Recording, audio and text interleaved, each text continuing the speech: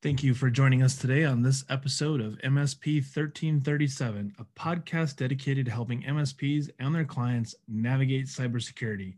I'm your host, Chris Johnson, and before we get started, I would like to take a moment to thank our sponsor, vCIO Toolbox. If you're looking to strengthen your client relationships, improve retention, and shorten long sales cycles, check out vCIO Toolbox, the strategic account management platform that helps MSPs get closer to their clients. To find out more, head over to vciotoolbox.com. Now on with the show.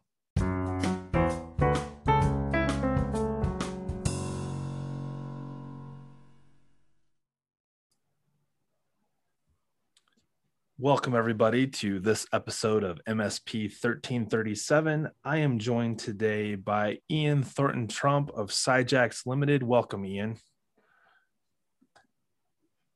Ian just froze on me, so we'll see if he comes back. There he is. Yeah, just a blip as soon as we started recording. Do you want to try the intro again? No, this is a raw conversation, and the gods that be are saying, no, you can't have this conversation, and we are going to thrive and push through. So, Ian, welcome to the show. I appreciate you joining me this morning. Thanks. Anything that's got 1337 has my vote of approval. So, all right. So, it's awesome. So this is an interesting one. We've been chatting prior to getting this show going, and you used the phrase "the Great America Recovery," and I think it's really interesting that that's the phrase you used. You know, calling to me from across the pond, if you will, to be looking at. And this is a global recovery, but we'll focus a little bit on the America, if you will. So what sort of got stuck in your head where you're like, the Great America Recovery? Why that phrase? I think it comes from the fact that we had a rapid digital transformation and work from home happened, sure, which forced a lot of the IT issues that businesses were suffering to the forefront. Okay. The ability to say transition to cloud, the infrastructure safe if I can touch it, feel it, those types of things. Yeah. And at the same time, we saw the threat landscape explode. All types of different cyber criminal fraud. And of course, the headlines talking about advanced persistent threat actors and the infiltration of almost everything. This is a huge opportunity, I think, to have an American financial recovery, but also a transformation, a do-over, if you will, of the network sprawl, of the poorly conceived architectural ideas that we've put in place since, we started building networks back in the 70s, the 80s, and 90s. Sure. I think that there's so much mid-market opportunity coming towards us as basically America begins to come back onto the world stage and to start doing business and getting out there and fixing those problems. I feel like this is, it reminds me of a meme I saw where it was like it was a picture of a rack and it showed all the patch cables just all intertwined. And it said in the event of a cyber attack, break glass and pull cables. Yeah. Which is really what you're talking about, right? Like we were so overzealous in going, I'm going to have the bigger, taller, wider, more bandwidth, more whatever, that we didn't focus on how to do that cleanly. We just focused on getting it done and having it work. Yeah. And I think the mid-market experience was really a challenge to keep those IT systems running week to week, if not, month to month. MSPs come into this space and they realize that onboarding a new customer that has a horrific infrastructure is only going to cost them money to slowly but surely, through support tickets, remediate that entire network. And I think MSPs grew up pretty quickly and said, because of your lack of investment, Mr. Customer, to get you to the work from home panacea, to migrate your on-premise to the cloud, to help you choose the right SaaS offerings to guide your business, that's going to be an expensive endeavor. And when you're in the midst of a crisis, right, you open up the pocketbooks, because what happened to a lot of American small businesses is an existential threat of the economic turndown, and then of course the work from home. And if your network and your facilities couldn't handle the sudden migration of your employees into lockdown, it became an existential threat to that business. Now, what that was an incredible story about resilience and about suddenly creating access where there were huge challenges. You know, I know many MSPs immediately started rolling out laptops. Like, it was boon times for laptop deployments. But mistakes were made. And those mistakes include things like deployment of remote desktop protocol servers without, you know, firewalling them off properly, or without putting a multi-factor authentication solution into place. And so what happened was a lot of risk suddenly arrived on the business. And in a lot of cases, the folks didn't realize the level of risk that they had accumulated as a result of that rapid transformation.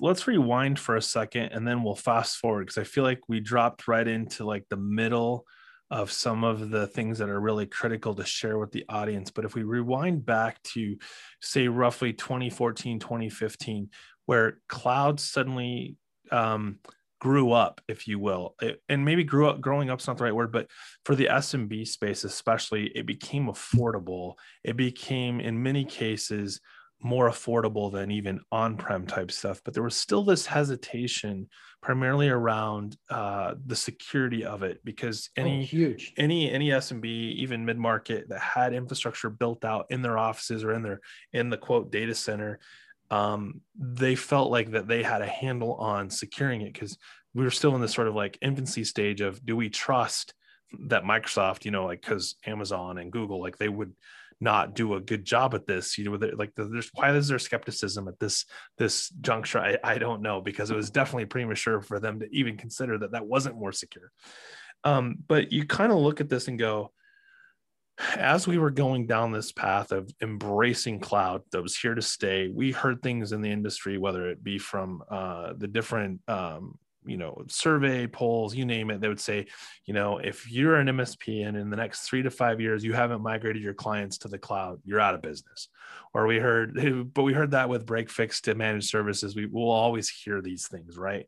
So what's interesting to me is the one thing that was missing, truly missing, was really a security from a security vendor play piece, right? So when we talk about firewalls in the data center, we're talking about a physical appliance, right? In my office, we're talking about physical appliance. Well, cloud comes along, and how do you physically put your firewall into a virtual space when the firewall is still physical? And I think we talked about this a little bit as we were talking briefly about sort of the SolarWinds Orion thing and what the Orion product was really about and how it was meant to be used. You know, you have an on-prem product that was suddenly being slammed, square peg, round hole, slammed into, please do this for my cloud ecosystem.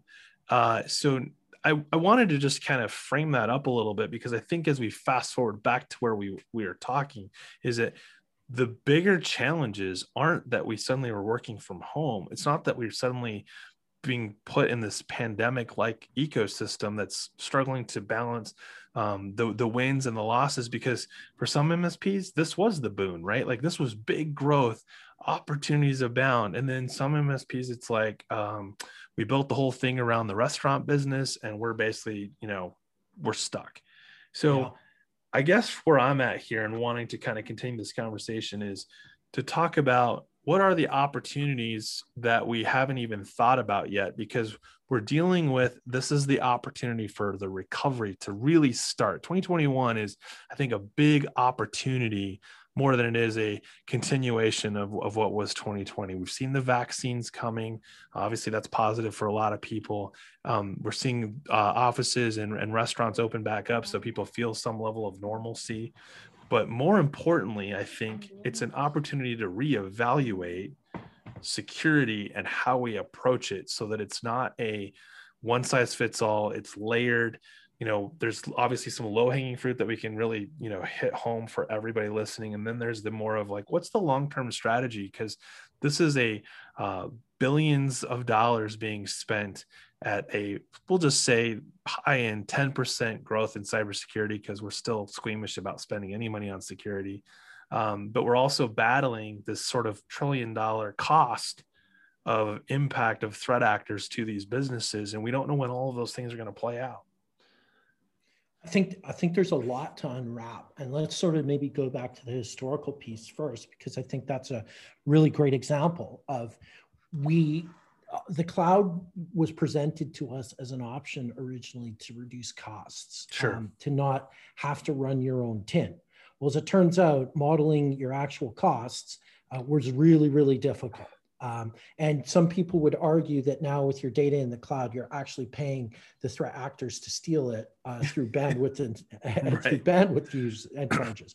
But be that as it may, back in 2014, 2015, very few folks had given any thought to the idea of, access control lists, security groups, proper logging, and the big bugbear in the room, which is data retention in the cloud, because it costs a lot of money to do proper.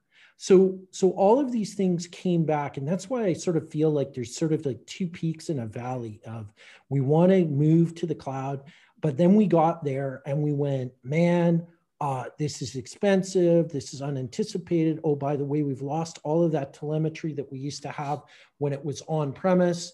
Now we have to go out and buy a set of tools appropriate for the cloud, a set of tools to monitor our on-premise. That added a layer of complexity. We didn't invest in training the people to do that. So we now have basically built that mass, which gets us to where we are today. Right? Sure. Yes. So moving forward out of that, I see a number of really important things. The first is, in the MSP mid-market, you need to establish your standards and your standard builds and figure out a way to cheaply and effectively apply those templates, if you will, to your new customers that are coming on board, and be prepared to either finance that on the per user per month cost or upfront as a onboarding project. The level of complexity found in the mid-market now, and the hybrid systems, and half of the exchange was migrated to Office 365 and the other is sitting there as a ticking time bomb. All of these things come back to haunt the poor MSP that's trying to make some money on this customer. And customers are so naive these days, is they basically say, well, we have X number of desktops and we have X number of servers. Can you give me a price on managing it? The MSP needs to push way back on and say, listen, we need to do an assessment if you're even ready for me to give you a managed services. And you get on premise, and then you find that their networking stack isn't managed. They complain about voice over IP and conference calling impacts their ability to use their apps. You essentially have a network that is vintage 1995, and you're trying to run 2020 apps on it, and it just isn't going to fly. Well, it's funny you bring that up, because there's vendors like RapidFire Tools, products like RapidFire Tools, and others, Tenable and Nessus and Rapid7, and while a lot of them are associated with being security tools, they're also great ways to what's there, right? Yeah. You've got 18 flavors of Adobe Flash that discontinued in December. Awesome, let's get that gone. So, but the reason why I wanted to pause for a moment is, if I think about managed services, if we're truly managing, right? Yeah, that's not what happens when you onboard a new client, right? No. But we jump to that right away, like, sign here, Mr. Customer. We'll use the word client because we feel better about it, because consumerism is not where we want to be. So customers, but it's a terrible thing that we do when we go in and say, you have 30 employees. I do the math. Okay, so that's going to be whatever it is, $3,000 a month. That's your managed services cost. We just threw the servers in. We didn't even ask you how many servers you have. We just asked how many employees you have. And then maybe we say, for an additional onboarding fee of matched monthly fee, we'll get you up to speed. And the reality is you get in there and the firewall hasn't had a subscription update in 5 years, or the firewall can't be updated anymore. Or there was a stepping stone along the way that someone said, Cisco acquired Meraki. I don't want to be in there anymore. Let's get something that we can just get off the shelf for a temporary firewall solution to transition to something better later. They don't do due diligence, and it ends up being like, it's not even a firewall. It's a gateway or something worse. It's a router. And suddenly you're walking into an environment that you can't win. Like That's the right. Managed services space is in the ones that are doing really well. Obviously they have the quality game happening. They have high margins if they're doing a really good job. But the problem is every time we onboard a client without doing risk assessment, project fees up front, the margin that you're recouping on that one client, even if you're spreading it out across all your clients, it is not worth the effort to take that client on if you can't get the fees paid for to do the actual legitimate onboarding. You will die with the amount of support tickets coming out from that customer, and the level of craziness and the level of difficulty in determining exactly what component isn't working becomes an incredible exercise. And if your junior technicians are in that environment, they're going to have a meltdown.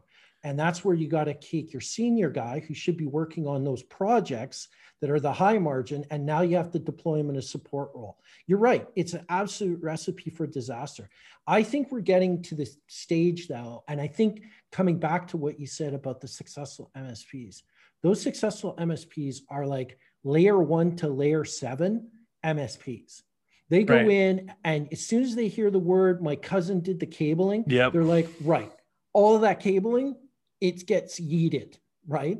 And then you have the discussion, like, can we go with wireless? Maybe. You know, how many devices, blah, blah, blah. And then you scale it and you go, okay, here's the problem. You have X number of things and some of them can't go wireless. Right. So, you know, you now have to have that discussion. And it all comes down, you're 100% right in understanding what the risk to your MSP is by onboarding that new client. If they're going to consume 40 hours of support a month, you're going to go broke servicing them. And I don't think this is limited to just the onboarding the net new client, right? Because we know that we aren't perfect MSPs, even the ones that are doing layers 1 through 7. I would create the added argument that if you aren't doing, and I know this gets thrown around a lot, so I will take the slap in the face for this one, the CIO role, right? The account management role, which is, I think, quickly becoming, whether you want it to be or not, sort of a CISO role of sorts is included in this, because you're being asked for that level of input for expertise that you may or may not have. And I think the MSPs that have been doing that, they are poised to be successful with existing clients because they can say, threat landscape's changed. This is the new shift we have to make, versus out of sight, out of mind. I come in and say, for net $15 per user per month on top of what you're currently spending, that's the new bill. And they go, yeah, go pound sand. Yeah, you're right. And I think the MSPs that do get in front of that can head things off at the pass for when the customer comes to you and says things like, we want to rip out our printing infrastructure and put new print infrastructure in. Pretty much universally, I think all MSPs hate printers. Yeah. I certainly the ones that grew up with in the early 2000s. The nightmare that unveils, you have to really ask yourself, you know, is the organization really going to benefit from it? Because they're going to get a giant bill from us as we try to figure out how their bespoke stuff works with these new printers. It's not as easy, especially when you're inheriting SMB type of applications that still might be client server. And when you look at those type of challenges, you know, that will make a growing MSP cry more than anything else. And if you can get in front of the customer and say, listen, I think we should go with Xerox because we had Xerox, because now Xerox is on the hook for making it work. That seems like a better idea. But as soon as you start, you know, pimping HP into that client, you're going to find you're redoing everything. And you're dealing with folks that had figured out how to use that machine properly and, you know, do multi-part forms and colored trays and things like that. And now you have to replicate that. And that is where you lose a lot of the profitability. Well, I think this comes back to the square peg round hole, I think about what you're saying with regards. Let's just talk about the evolution of technology in the end user space, the my workstation, right? So printers by and large don't change very rapidly, right? Like No. cost on ink per page might go down, the capacity trays, the print count, those are all the things that we care about on printing. Of course, quality, but the reality is we'll change our laptops, desktops, servers out on a 3 to 5 year. I'm generalizing because I'm including them all Yep. in there because obviously it's different for different devices. But how often do printers get changed out? Never. Never is what I would choose if I can keep buying toner and keep maintaining that printer. It's never going anywhere. And I just recently ran into this. It's funny. It's a personal scenario, not so much in the professional space, but Apple, by and large, with their HP relationship, you no longer have to go out to HP, get drivers for your printer, right? Like it's just included. So what they did is they said, hey, going from, I think it's like Mojave and forward, you're basically getting your printer drivers that were built after 2015, I think, are now bundled with, and anything older, they still have for the foreseeable future. You go grab the pack and it gets updated every once in a while so that your operating system still supports it.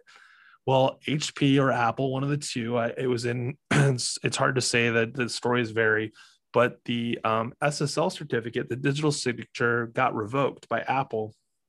So all of these users are getting hit with, being told like, unplug this printer from your device because it's going to ruin your hard drive. Whether or not that would really happen, no one's really certain of. But I can tell you that for my mom, it was a huge deal because she suddenly couldn't print.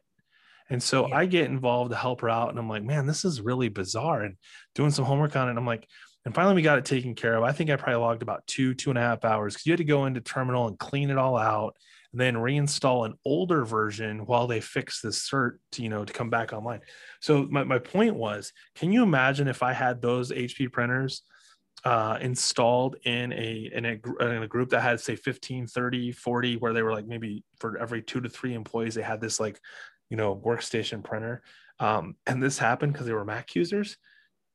That's 2 hours per machine. Yeah. On a help desk ticket that would be included under the managed services model that I can't ever claw back. That's right. But I could have kept myself from ever being in that situation by saying no. When the equipment hits a certain threshold of end of warranty, we call it end of life now, and we are going to continue to move forward because we all see it. You're still maintaining that Windows 7 machine.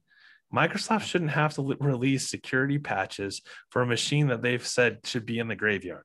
They should not have to do that. Yeah.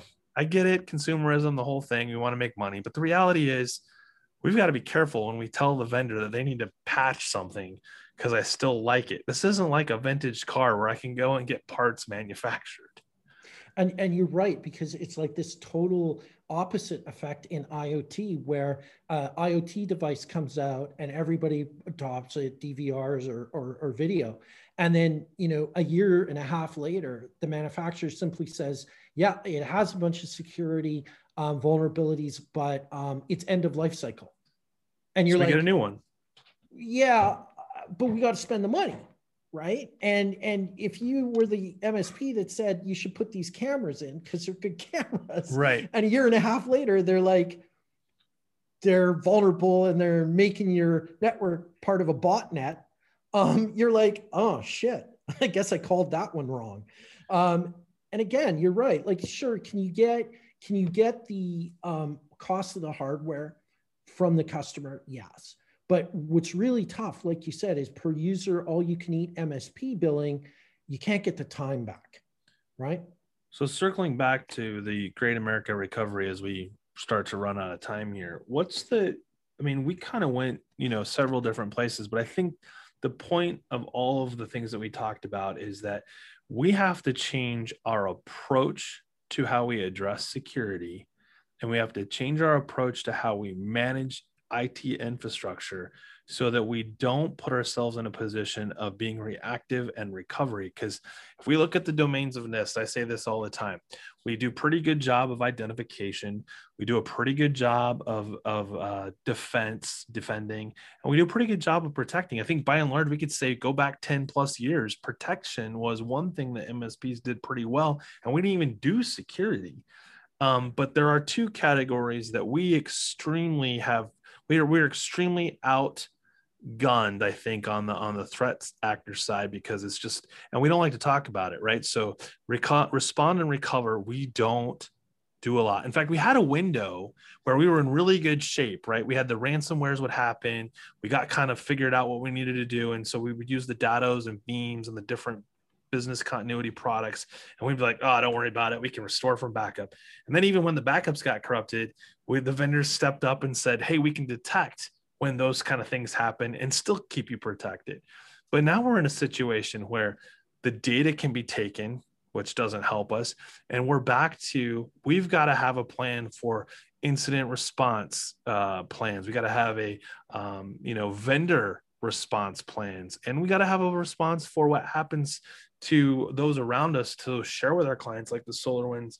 So as we close this out, we look back at the Greater America Recovery, because I think we have this most beautiful opportunity. I think that, like you said, to change infrastructure, to actually get it right this time.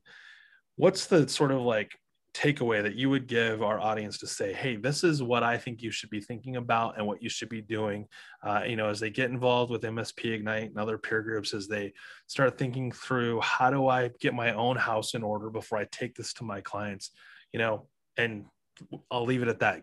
Go.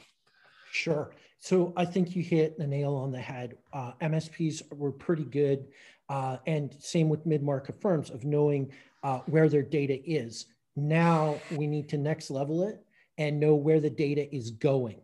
Okay. So we need to be able to understand what normal operations look like from a network perspective. And when they become not normal, we need to figure out why, and we need to move fast on that. We need logging to figure out what the heck happened.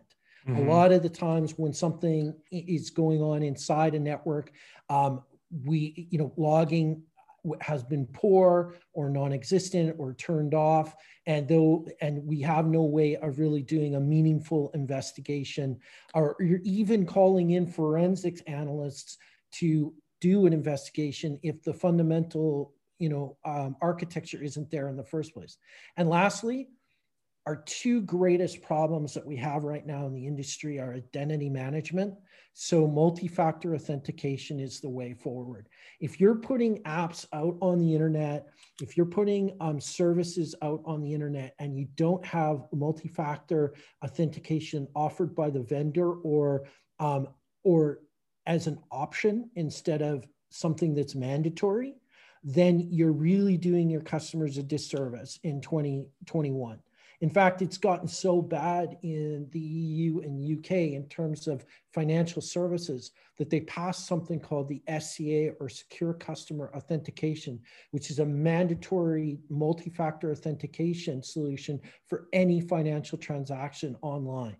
That's going to have a huge impact on reducing fraud. It's not going to eliminate it, but it's certainly going to hopefully allow for these shopping cart apps, these, the WooCommerces of the world, to not put stuff that's risky out there, and allow for a more secure transaction for customers. Ultimately, MSPs have to eat their own dog food. If you're asking your customers to do multi-factor authentication, you have to do it. And that may be a bit of a learning curve, but I'm telling you, the payback will be immense. You made me think about an analogy to this, and that is thinking about car accidents, right? There's car accidents happen all the time for varying reasons, but things that have evolved over the years. We've got better airbags. We've got better seatbelt functionality where they don't just lock in place and no one wants to wear them. They kind of have some flex to them, right? We've got brakes on our vehicles. We no longer just coast. We've put in signs and infrastructure to help us navigate, to say, hey, you should be slowing down because you're going to go around a corner. None of these things keep the accidents from just happening, right? But they are all things that over the years have continued to improve the resiliency of someone surviving that accident. And I believe that that is from where I'm sitting, if we approach this from the standpoint of the car is going to evolve and it needs to evolve faster, and the things that I do to that car are really up to me, not my mechanic anymore, then what would you do differently? And it's like, well, I'd probably take better care of my car, right? I'd be more proactive at changing my own oil, not because I want to change oil, but I know that if I don't, I'm buying another car, and I can't afford to buy another car. None of our clients can afford to just start over with net new infrastructure. And I don't know how many times I've seen that happen with ransomware. So the reality is, to what you just said, we have to change. And you're saying, if I understand you correct, start with identity management, because that's an easy win. And most of the vendors we work with have already started the process. If they're not requiring it, they're at least making it optional. 100% agree. Couldn't have said it better. All right. Well, with that, I'd like to thank you for being on the show this week, and for everybody else, try to enjoy the rest of your week.